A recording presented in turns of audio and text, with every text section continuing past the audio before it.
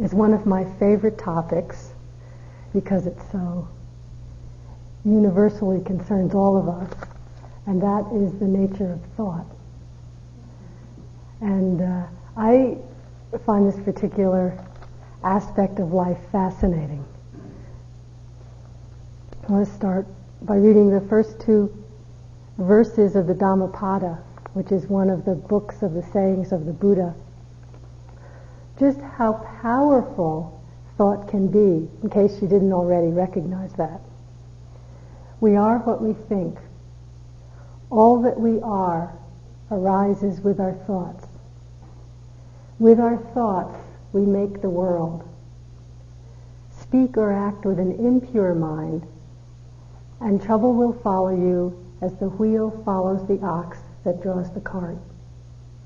We are what we think. All that we are arises with our thoughts. With our thoughts, we make the world. Speak or act with a pure mind, and happiness will follow you as your shadow unshakable. Now, if you think that the Buddha is speaking not in hyperbole, but that he's actually just stating what is so, that we are what we think, and all that we are arises with our thoughts, that's an extremely radical statement. And what I want to talk about tonight is really how true that is, and how much of our confusion and suffering comes not from the thoughts, but from our not understanding the nature of thought itself, from taking thought to be something other than it is, something much greater, by giving it a power it doesn't need to have, through our not understanding it. Thought, obviously, it's really important to us. It's an amazing tool, a powerful ally in the world. Just that we can sit here and communicate, that I can move my mouth and my vocal cords and make noises, and it means something to you, hopefully. Or if someone were up here speaking in Swahili, in the same process, but we don't have the same agreement as to what the thoughts mean, and so it doesn't make any sense. So it's really useful, incredibly important. But how much of our life or how much of our practice can end up feeling like it's a struggle against thoughts? How often do you find yourself, and maybe you don't, but I know I often do, and it certainly comes up in talking with people, find myself slipping into, if I could just get rid of thoughts, if I could just stop thinking, then practice could really happen. Then maybe I could know my true nature. If only thoughts would go away. And it gets into such a struggle. But if we look at just a thought itself, when we talk about thought as another phenomena appearing in the vast space of awareness, just like a sound, just like a sensation. What is a thought? It just comes and goes. You know, it's evening. The rug is pink. My back hurts. I'm a really bad meditator.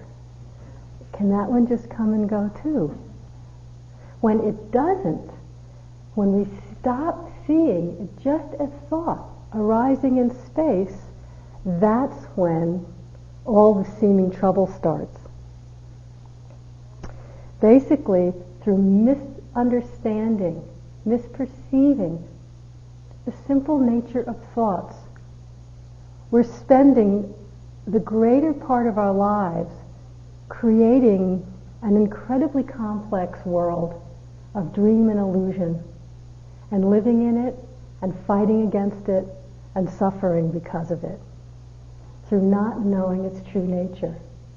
Remember the quotation, Howie, and I think Jack also used it, from Kala Rinpoche? We live in illusion and the appearance of things. You are a reality. There is a reality. You are that reality. Well, the illusion and the appearance of things is largely created through our misunderstanding, our misperception of thought, and our sometimes rapid reactions to it.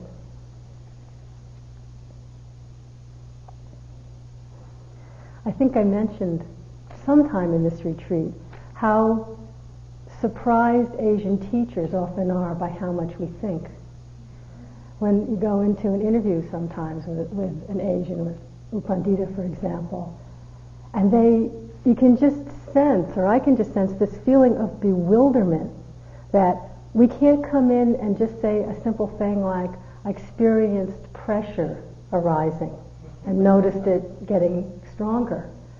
It turns into this whole story about there's this pressure in my left knee, and it has something to do with the way I sit, and I remember an accident I had in my childhood, and perhaps, and we go on, and it's like, it's pressure. Can't you just experience pressure? And you see, it's just this real bewilderment about what a story we make up, and we really believe it, and we'll often fight to the death anyone who challenges us to see it as a story. This is true. Something we often suggest, just as an experiment, to get a feeling for the ephemeral nature of thought. I mean, it comes, it goes, like Joseph likes to say, it's just a bubble. Where did it come from? Where did it go? When it goes, notice that space between thoughts that it comes out of. So sometimes we'll suggest in a sitting, try it in your next sitting, imagining that every thought that arises comes from the person behind you.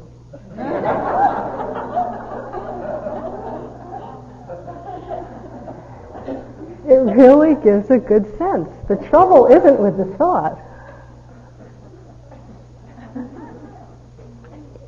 I'm serious, try it the next sitting. Nisargadatta. Maharaj said once, in talking about thoughts, that when we look closely, we see that our mind is seething with thoughts. And it's true. The more we look, the more seething it seems to be. He goes on to say, and this is where we often stop looking, a becalmed mind is not a peaceful mind. This is a peace that's very brittle. What you're calling peace is only an absence of disturbance. Yeah. Well, maybe we'll settle for absence of disturbance sometimes, but it doesn't really go very far. True peace cannot be disturbed. If true peace only meant an absence of thought, then does that mean that the whole rest of our life, when thoughts are arising, peace is impossible? Peace is inaccessible? It's unacceptable to me. Truth cannot be dependent on the absence or presence of anything, and that includes thought. So a lot of our challenge, I feel, is to begin to understand a thought is a thought, and also how it is that we get so carried away in thought that it builds up such worlds of illusion and confusion that we take to be so real that we come to equate the presence of thought with suffering.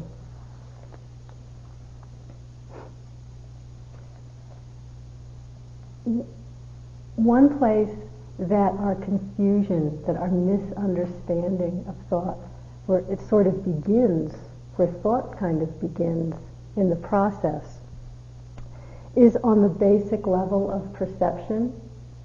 Perception meaning, in this context, the simple quality of recognition of something. So in the Buddhist psychology, perception arises in every moment. Whenever there's a sense contact, there's perception. So perception is this quality of recognition, of discernment. As such, it involves memory. So for example, I know seeing, and I can recognize this as a rug, or as pink, or that we see each other and we perceive a person, we perceive a male or a female, we perceive someone that we know. This is all perception, that I perceive this as a hand. The Dalai Lama said once that all of our difficulties stem from mistaken perception. And so on this bare level of perception, it's really fascinating. This is, I believe, why the emphasis in our mindfulness practice is so much on simple, direct experience. Why one of the definitions of mindfulness is knowing what's arising in a moment accurately. Because so often we are reacting from a mistaken perception. I'll give you an example. What is a mistaken perception and how do they arise? Basically, it's recognizing incorrectly. If I were to say, this rug is green, that would be a mistaken perception. Someone who's colorblind would have what they thought was the correct perception of a green rug, but in our common agreement, that perception is incorrect. So in our ongoing moment-to-moment process of perception of different experience, the three roots of confusion, the three roots of suffering that we were talking about this morning actually, the arising in the mind of blindness or ignorance, the arising of greed, of wanting, or the arising of what's called hatred, but aversion, pushing away. When in the moment of perception one of those is arising, it tends to distort our recognition and we perceive wrongly, and we don't know it. An example is someone last year told me that she was walking up to the preceptory here in a really foul mood, having had a really dismal day, and walking into it and looked at the sign that said preceptory and actually read purgatory.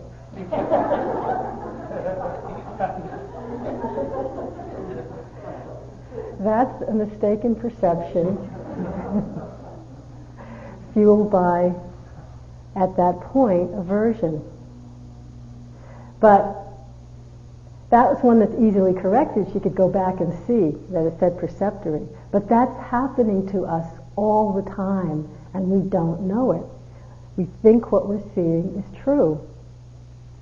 We're not noticing the mistaken perception, and that leads to our opinions, our conclusions, our reactions, and before we know it, we're in a whole gestalt of activity that is so far away from what's actually happening.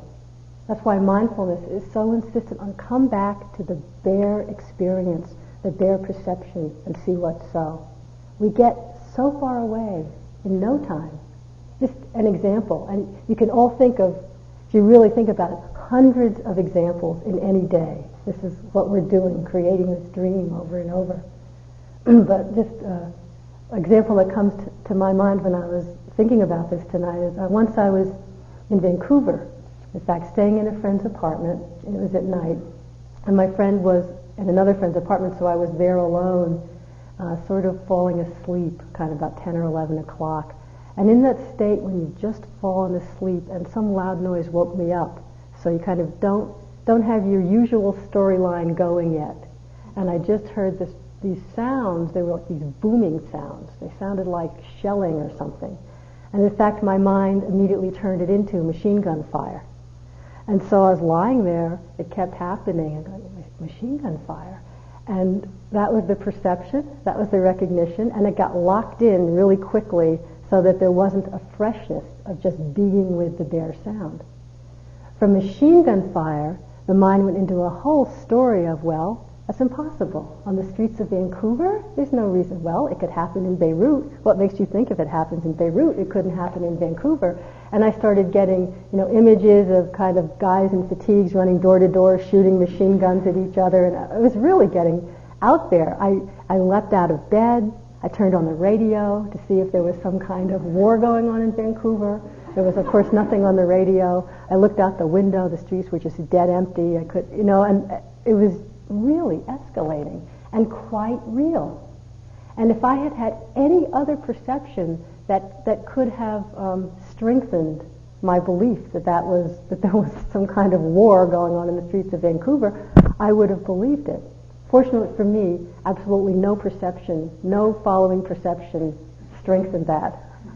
And I could see people watching TV in the apartments across the street. I said, well, I guess there's not a war. I never did find out what was going on. But this is how far, how fast we can get. Wanting in the mind, or in this case, fear in the mind, or ignorance in the mind, completely distorts our perception of what is happening. Like Jack said the other night, the Indian saying that when a pickpocket meets a saint, the pickpocket only sees the saint's pockets. Wanting distorts perception. So does aversion, so does fear, so does blindness. We don't know what's happening. This is going on, I must say, for a lot of us in the greater part of our moment-to-moment experience when we're not looking, when we're not investigating. We're taking stuff for granted, acting on it, responding on it, and wondering why our lives can feel so confused. Why, when we talk to someone else, our experiences don't seem to match exactly.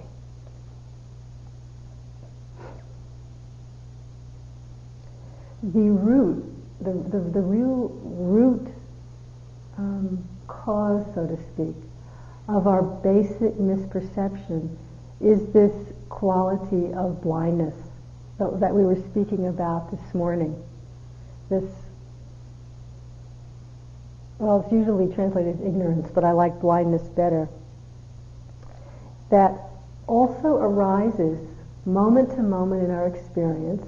It's not monolithic, here since beginningless time, and we're chipping away at it, a little chip, a little chip, a little chip. It really arises moment to moment when the conditions are there, and when the conditions are not there, it also passes away.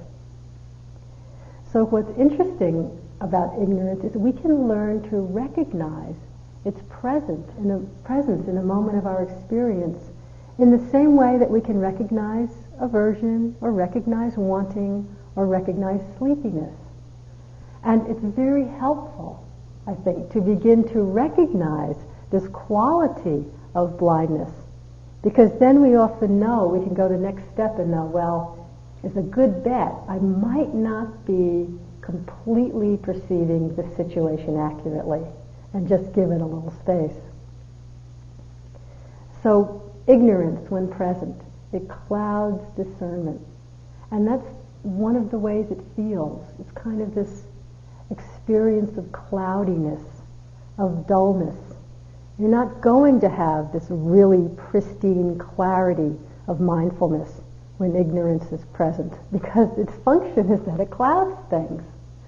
The way I think of it when I'm trying to feel it, really, to get a sense of what it's like experientially, is like sometimes when I'm waking up in the morning, or I've slept kind of late, or I've slept too warm, and it's this sense of knowing it's time to wake up and trying to wake up, and in the sleep you're trying to wake up but can't quite get there. And when that happens to me, everything seems upside down, and I kind of can't quite tell what's going on, and there's this sense of knowing something's off but not being able to be any clearer about it. I don't know if that makes sense, but that's how blindness feels to me. This kind of cloud of confusion and dullness.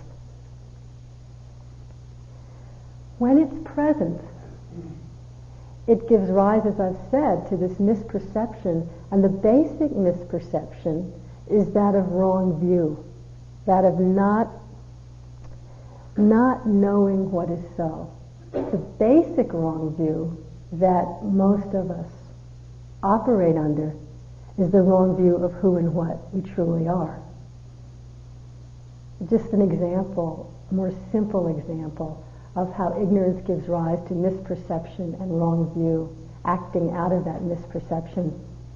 This is the classic example given in a lot of the Buddhist texts of walking in the forest, like in Thailand, where you know there are lots of snakes, and there are lots of poisonous snakes in Thailand, cobras and such. And it's dusk and you can't see clearly, and that's the confusion mode. That's the blindness mode, kind of that time of dusk when you can sort of see, and you think you can see better than you really can. And in walking through the woods, you come upon a snake coiled in the path. And it's really sudden and really scary, and it gives rise to a lot of fear, the sense of, what am I doing out at night without a flashlight, which in Thailand is literally risking your life. Because if you step on a poisoned snake and you don't know what it is and all, you can really die. So it can give rise, seeing a snake, to a lot of fear, which then gives rise to further thoughts about a sense of the unsafety of the forest or one's own foolishness for coming out without a torch, and a sense, just let me get out of here, I'm never going back, and a whole proliferation of story around that. You go back in the daytime and see that that coiled snake was just a rope that somebody had left lying there. It's a whole different story. When the perception is accurate, oh well, there's nothing to be afraid of, it's just a rope. And all the fear and all the personal reactions and all the way that we responded changed completely.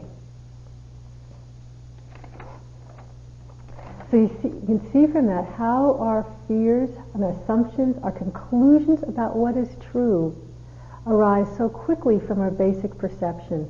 And when that perception is incorrect, all the basic assumptions and conclusions that we're acting on, that we're basing our understanding of life on, are not accurate.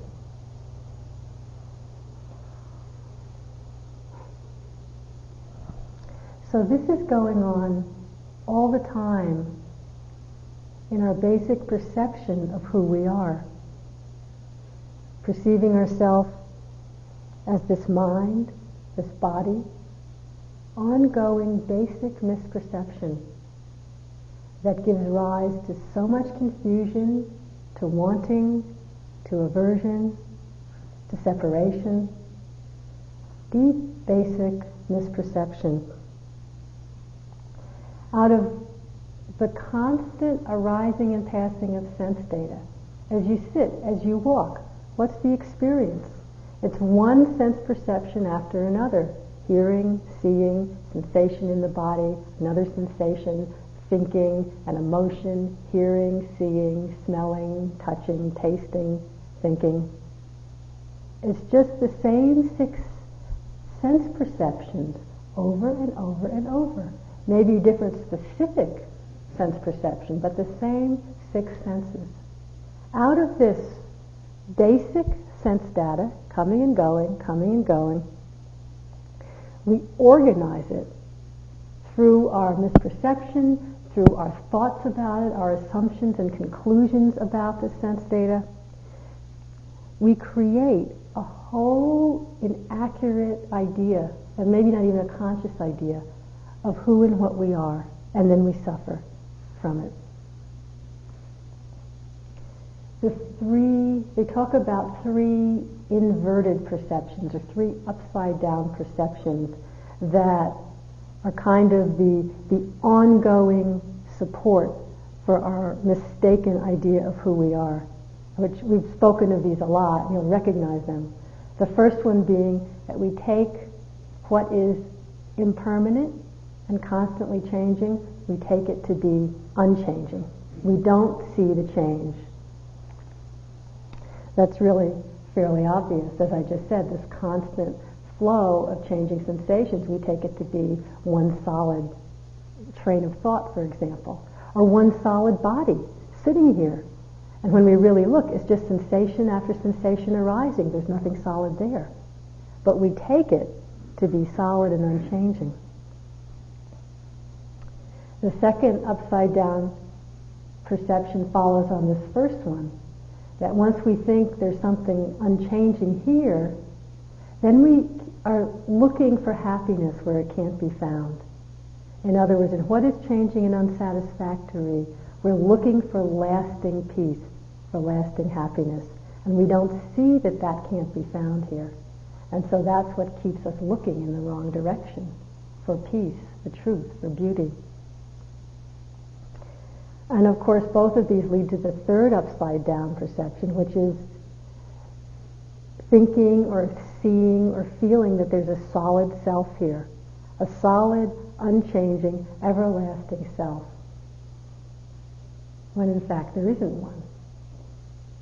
And this is the place where we'll really, as much as we might want to believe that there's not a solid self, most everything in our unquestioned experience leads us to continue to believe and continue to act from the strong belief that there is a solid self. It's like when Howie was speaking the other night, having us turn our attention into questioning it.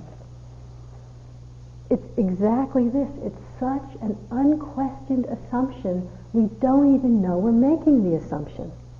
We don't think to even question the assumption, never mind bringing our attention back to the basic perception that gave rise to that assumption in the first place. Some perceptions are easy to see through, some misperceptions. Like, for instance, that one of purgatory. You just come and look at the sign and it's really clear. And once you've seen through a confused perception like that, it's so clear you can never imagine how you didn't see it before, and you don't usually make the same mistake again. Unfortunately, others aren't quite so simple and easy to see through, or it's more that so much is happening so fast. So for instance, the sense that there is no solid mind and body here. It seems solid. It seems like I'm the same mind and body pretty much that I was yesterday. When I look in the mirror, I recognize myself. And if I look at a picture of me when I was 2, I sure don't look the same. But I feel like I've not changed at all. I'm the same person that I was then. Oh, that's so obviously ridiculous if you look at the facts. It's sort of like everything's happening so fast in the mind and the body, this flow of sense experience, as I mentioned. I can't even speak as fast as it's happening. Hearing, seeing, tasting, smelling, cognizing. Hearing, seeing, tasting, smelling, cognizing. According to the Buddha, and you translate it into modern language, each perception can happen in one thought moment, and there's 17 trillion thought moments in the blink of an eye. It's really fast. No wonder we don't see through it.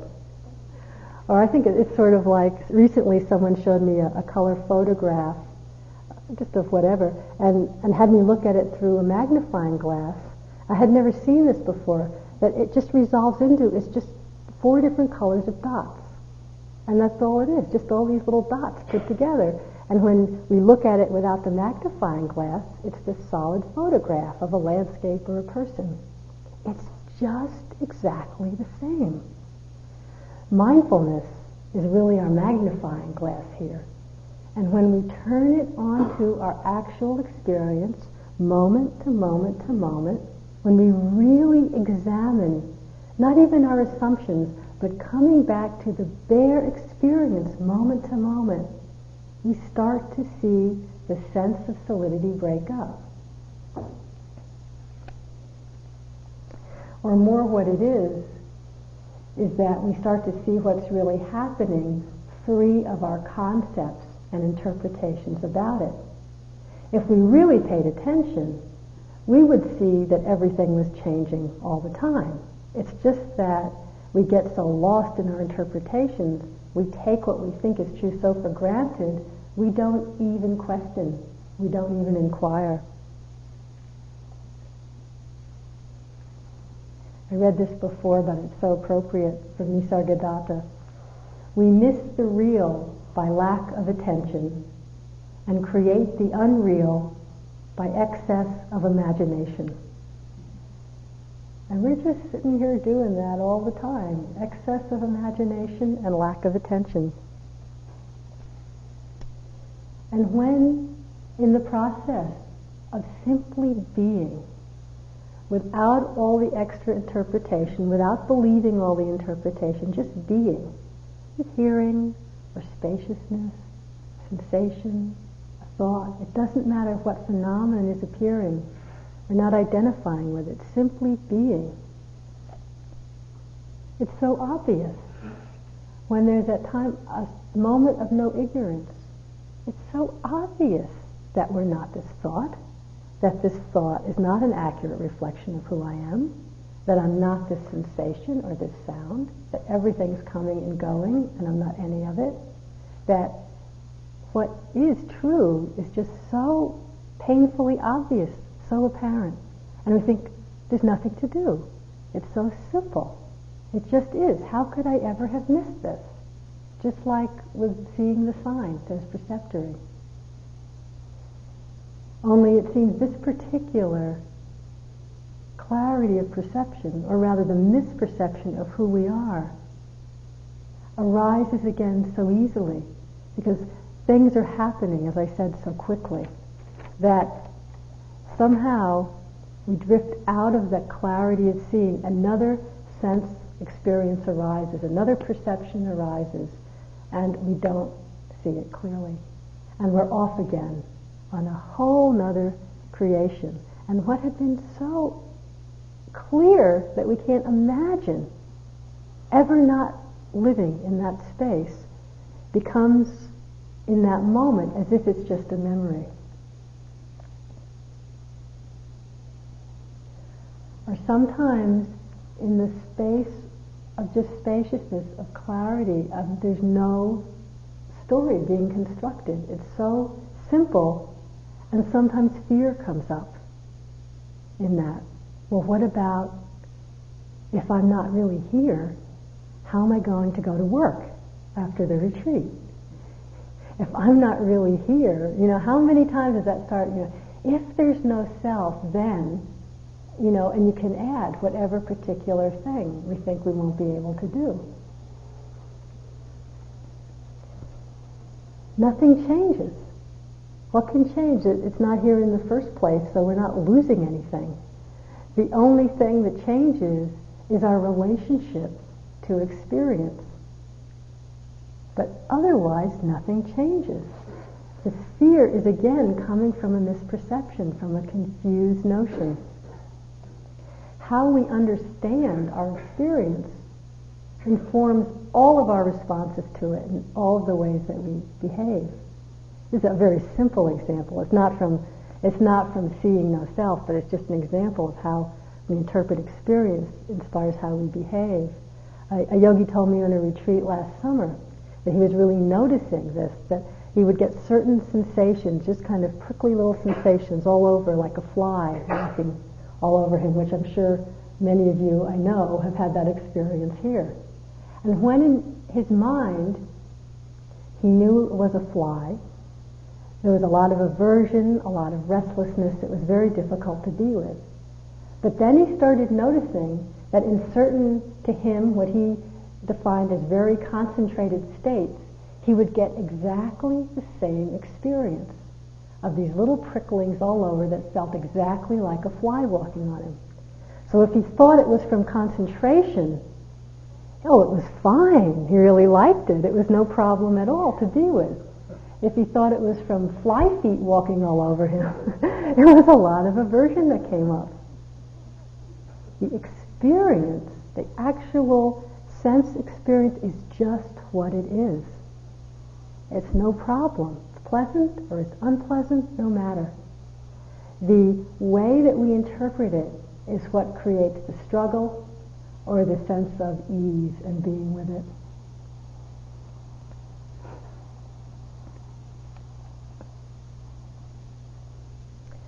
So one of the ways that confusion, that blindness works to continue us in our misperception, once we've made an original misperception of who we are, is we use the thoughts that arise quite naturally to describe and define our experience. For instance, a fly's walking all over me. We take that experience, that definition, to be accurate. And then without continuing to examine, we think, well, now I know what's so. And with that certainty, our future perceptions are skewed so that very often we don't even acknowledge or recognize perceptions that don't fit in with the story that we've made up. So that we've rigged it, so that we're never going to see anything else than what we think to be so. This is one of the things we do with impermanence. We all know it intellectually. We all nod. The way that we live our lives is somehow never thinking we'll get old and being really shocked when something goes wrong with our body, being really shocked at the thought of death, being really shocked just when a new pain comes up. What's this pain doing here? I was feeling so good. We don't really let it in. A couple of examples, even on a more basic level, of how we construct a definition and then disallow any information that would challenge it. It happens often in meditation where people will get some idea of good concentration. Good meditation means when a particular phenomenon arises, the attention can really land on it, can focus on it, and stay with it for a long time. I should be able to stay with the breath for half an hour. When a pain arises, just be able to stay with that pain and really explore it. Stay with that emotion and really explore it. And that's the idea, that's the perception that gets locked in. And people often will come and say, well, concentration is no good. As soon as I notice the pain, I just can't stay with it. It goes away. I notice the emotion, it dissolves. It goes away. I just can't hold on to it. The concentration is no good. So, let go of this self-definition and look at what's actually happening. Things are changing really quickly. That's how it is. No one can hold on to things when they're really changing. But instead of just seeing what we see, we twist it to fit our self-definition, and then we suffer. Or how often we'll make up the particular definition of ourselves for that day, or that year, or this lifetime. I'm such an aversive person. I'm such a kind person. I can't do this meditation. I never could, and I never will be able to. Whatever particular, I'm an incredibly great yogi, or I'm a mother, whatever our particular self-definition is. And then noticing how all the different thoughts that arise from all our different perceptions, how many there are that have absolutely nothing to do with that self-definition. I'm such an angry person. Has every moment of your day been angry? How about all the moments of peace, or just enjoying the lunch, or just having a sense of pleasure looking at the owls, or a sense of sleepiness, or just calmness, or boredom, or fear? Many, many, many experiences.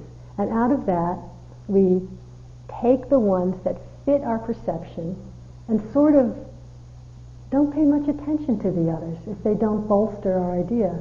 And often, especially, we tend to glom onto the negative self-definitions. I'm no good at this.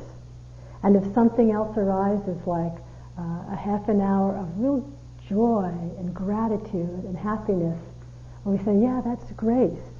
But there's a twist to it. That's grace. It fell from the sky. It has nothing to do with me, and it'll pass. But the real core of who I am is anger. The real core of who I am is this self-judgmental, negative person. And somewhere, we don't give equal credence to all our perceptions. And look at that one anyway, that one of the core. This core of who I am is anger. Like everything else is arising and passing, but somewhere in a core of nothing solid anywhere, there's a little rock of anger that's sitting, that's solid, that's who we are, Look at what we're thinking. Look at how we create the sense of confusion.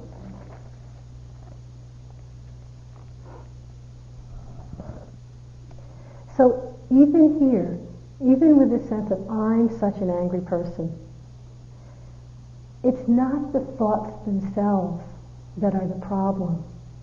that thought could arise and pass with as much of a bubble as today is Tuesday. It's allowing the thoughts to define reality. It's believing that that thought is an accurate description of who we are, and really giving it that power through aversion, through clinging, through identification. Self-judgment is so, as an example, is so acutely painful, mostly because we believe it, or we don't even notice it. We take that string of self-judgments to accurately define who we are, and then do our best to live up to it. Or else we fight it and hate it and say it's not who I am, and that's the same thing. We're really believing it. This misunderstanding that it's the thoughts themselves and not seeing where this power comes from, where this confusion comes from of believing them, this is what gives thoughts such an amazing power. And this is where we can get so confused. In one way to see our challenges, can we let go of self-definition altogether? Notice how as we go through the day there can be such an ongoing stream of talking to ourselves and describing our experience and defining who we are. Can we just let that be a stream of thoughts without holding on to it, without believing that is our self-definition, without using it to define the world? Can we be with the bare experience just as it is, without getting so engrossed in the content of the thoughts? And that's our challenge. And that's the function of mindfulness. That's what we're learning how to do. We're just simply coming back to bare experience. And as we all know, it's not a simple process. It's very subtle. How quickly we get lost in the thoughts. How quickly we're believing what they say and not recognizing that. But this willingness to come back to the bare experience without expectation, without a preconceived notion of what it means, but just with an openness to explore, an openness to be present, this is what allows us the possibility to really know who and what we are, to really touch the truth, the spaciousness of what we are, unencumbered by thought. Thoughts not in the way, whether they're present or not present.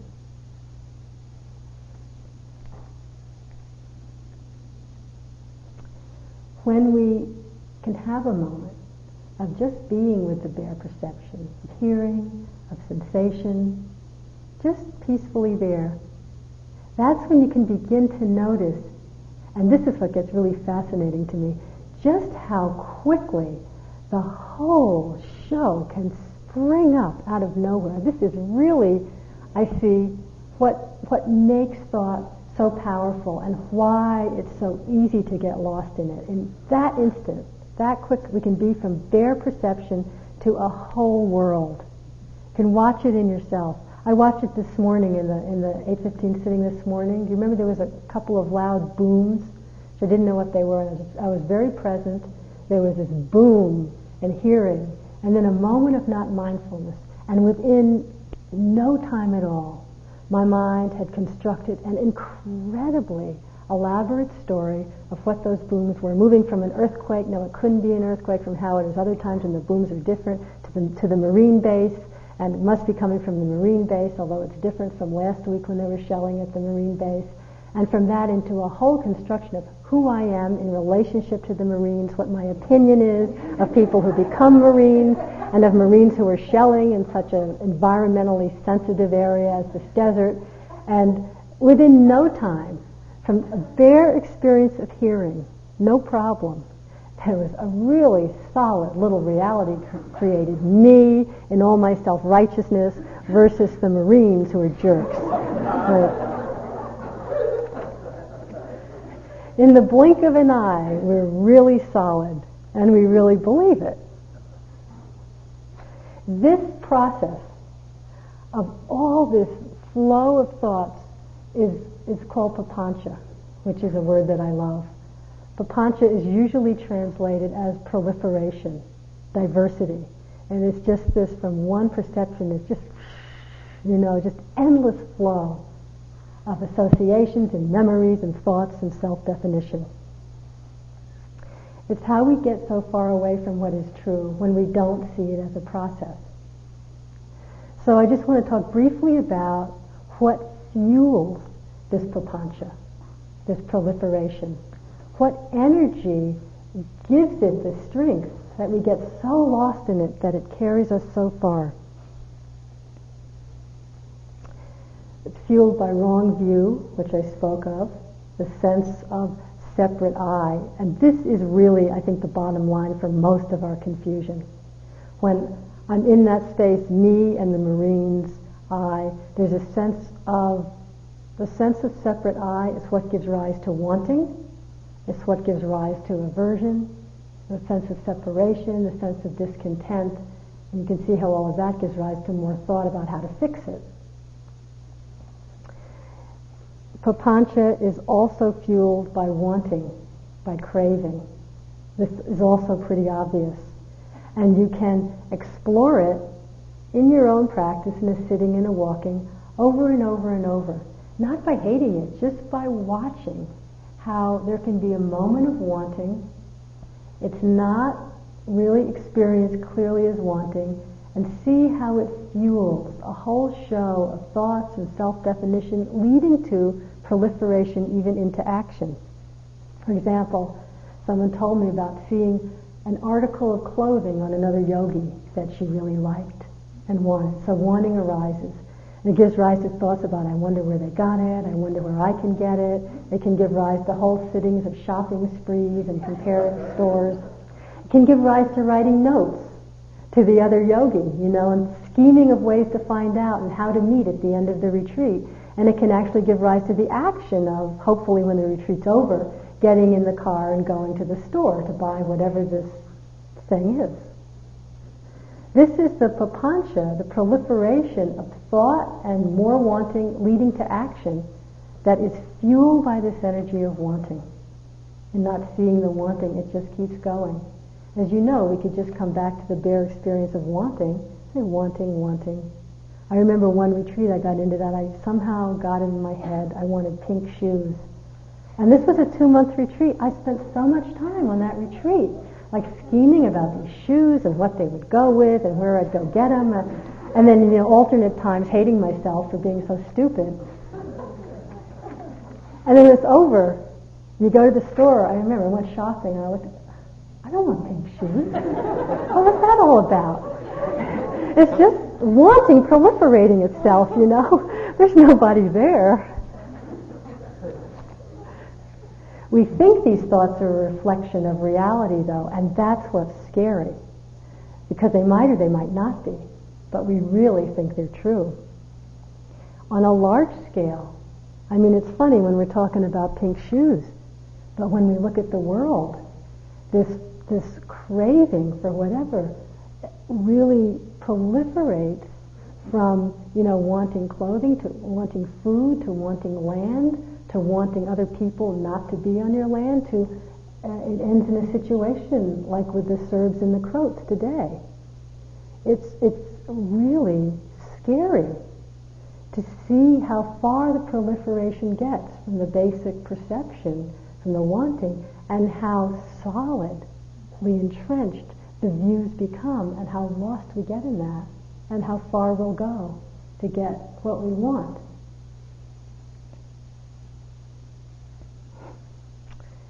Craving for becoming is another really powerful fuel for this energy of prapancha, this energy of proliferation.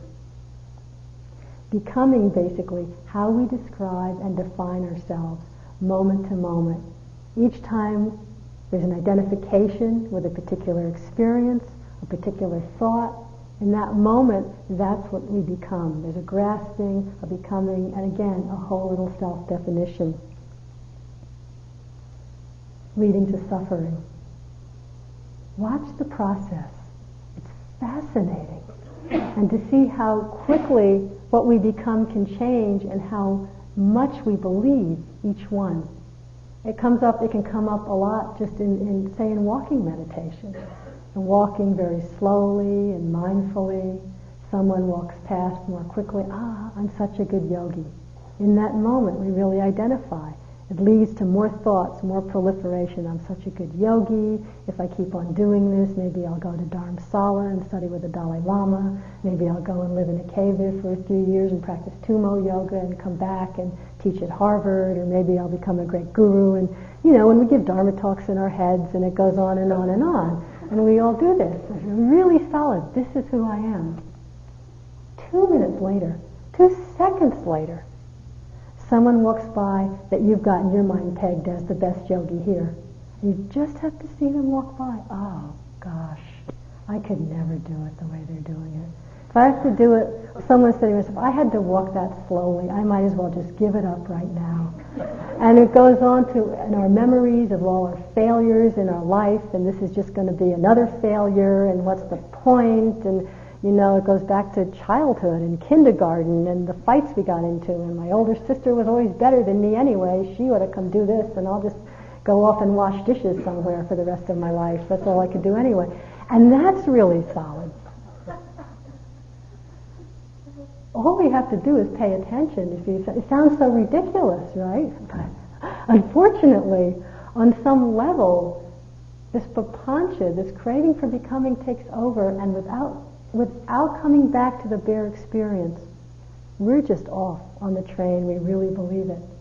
What's the bare experience here? It was just seeing. Seeing and a pleasant feeling arising. Seeing and an unpleasant feeling arising.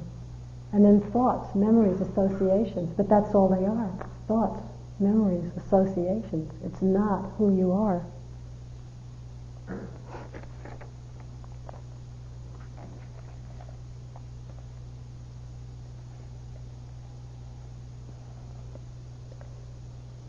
The Buddha said once that if we're going to identify with either the mind or the body, it would be better for us to identify with the body, because the mind changes so much more quickly, But usually we reverse it. It's a little easier to see we're not the body.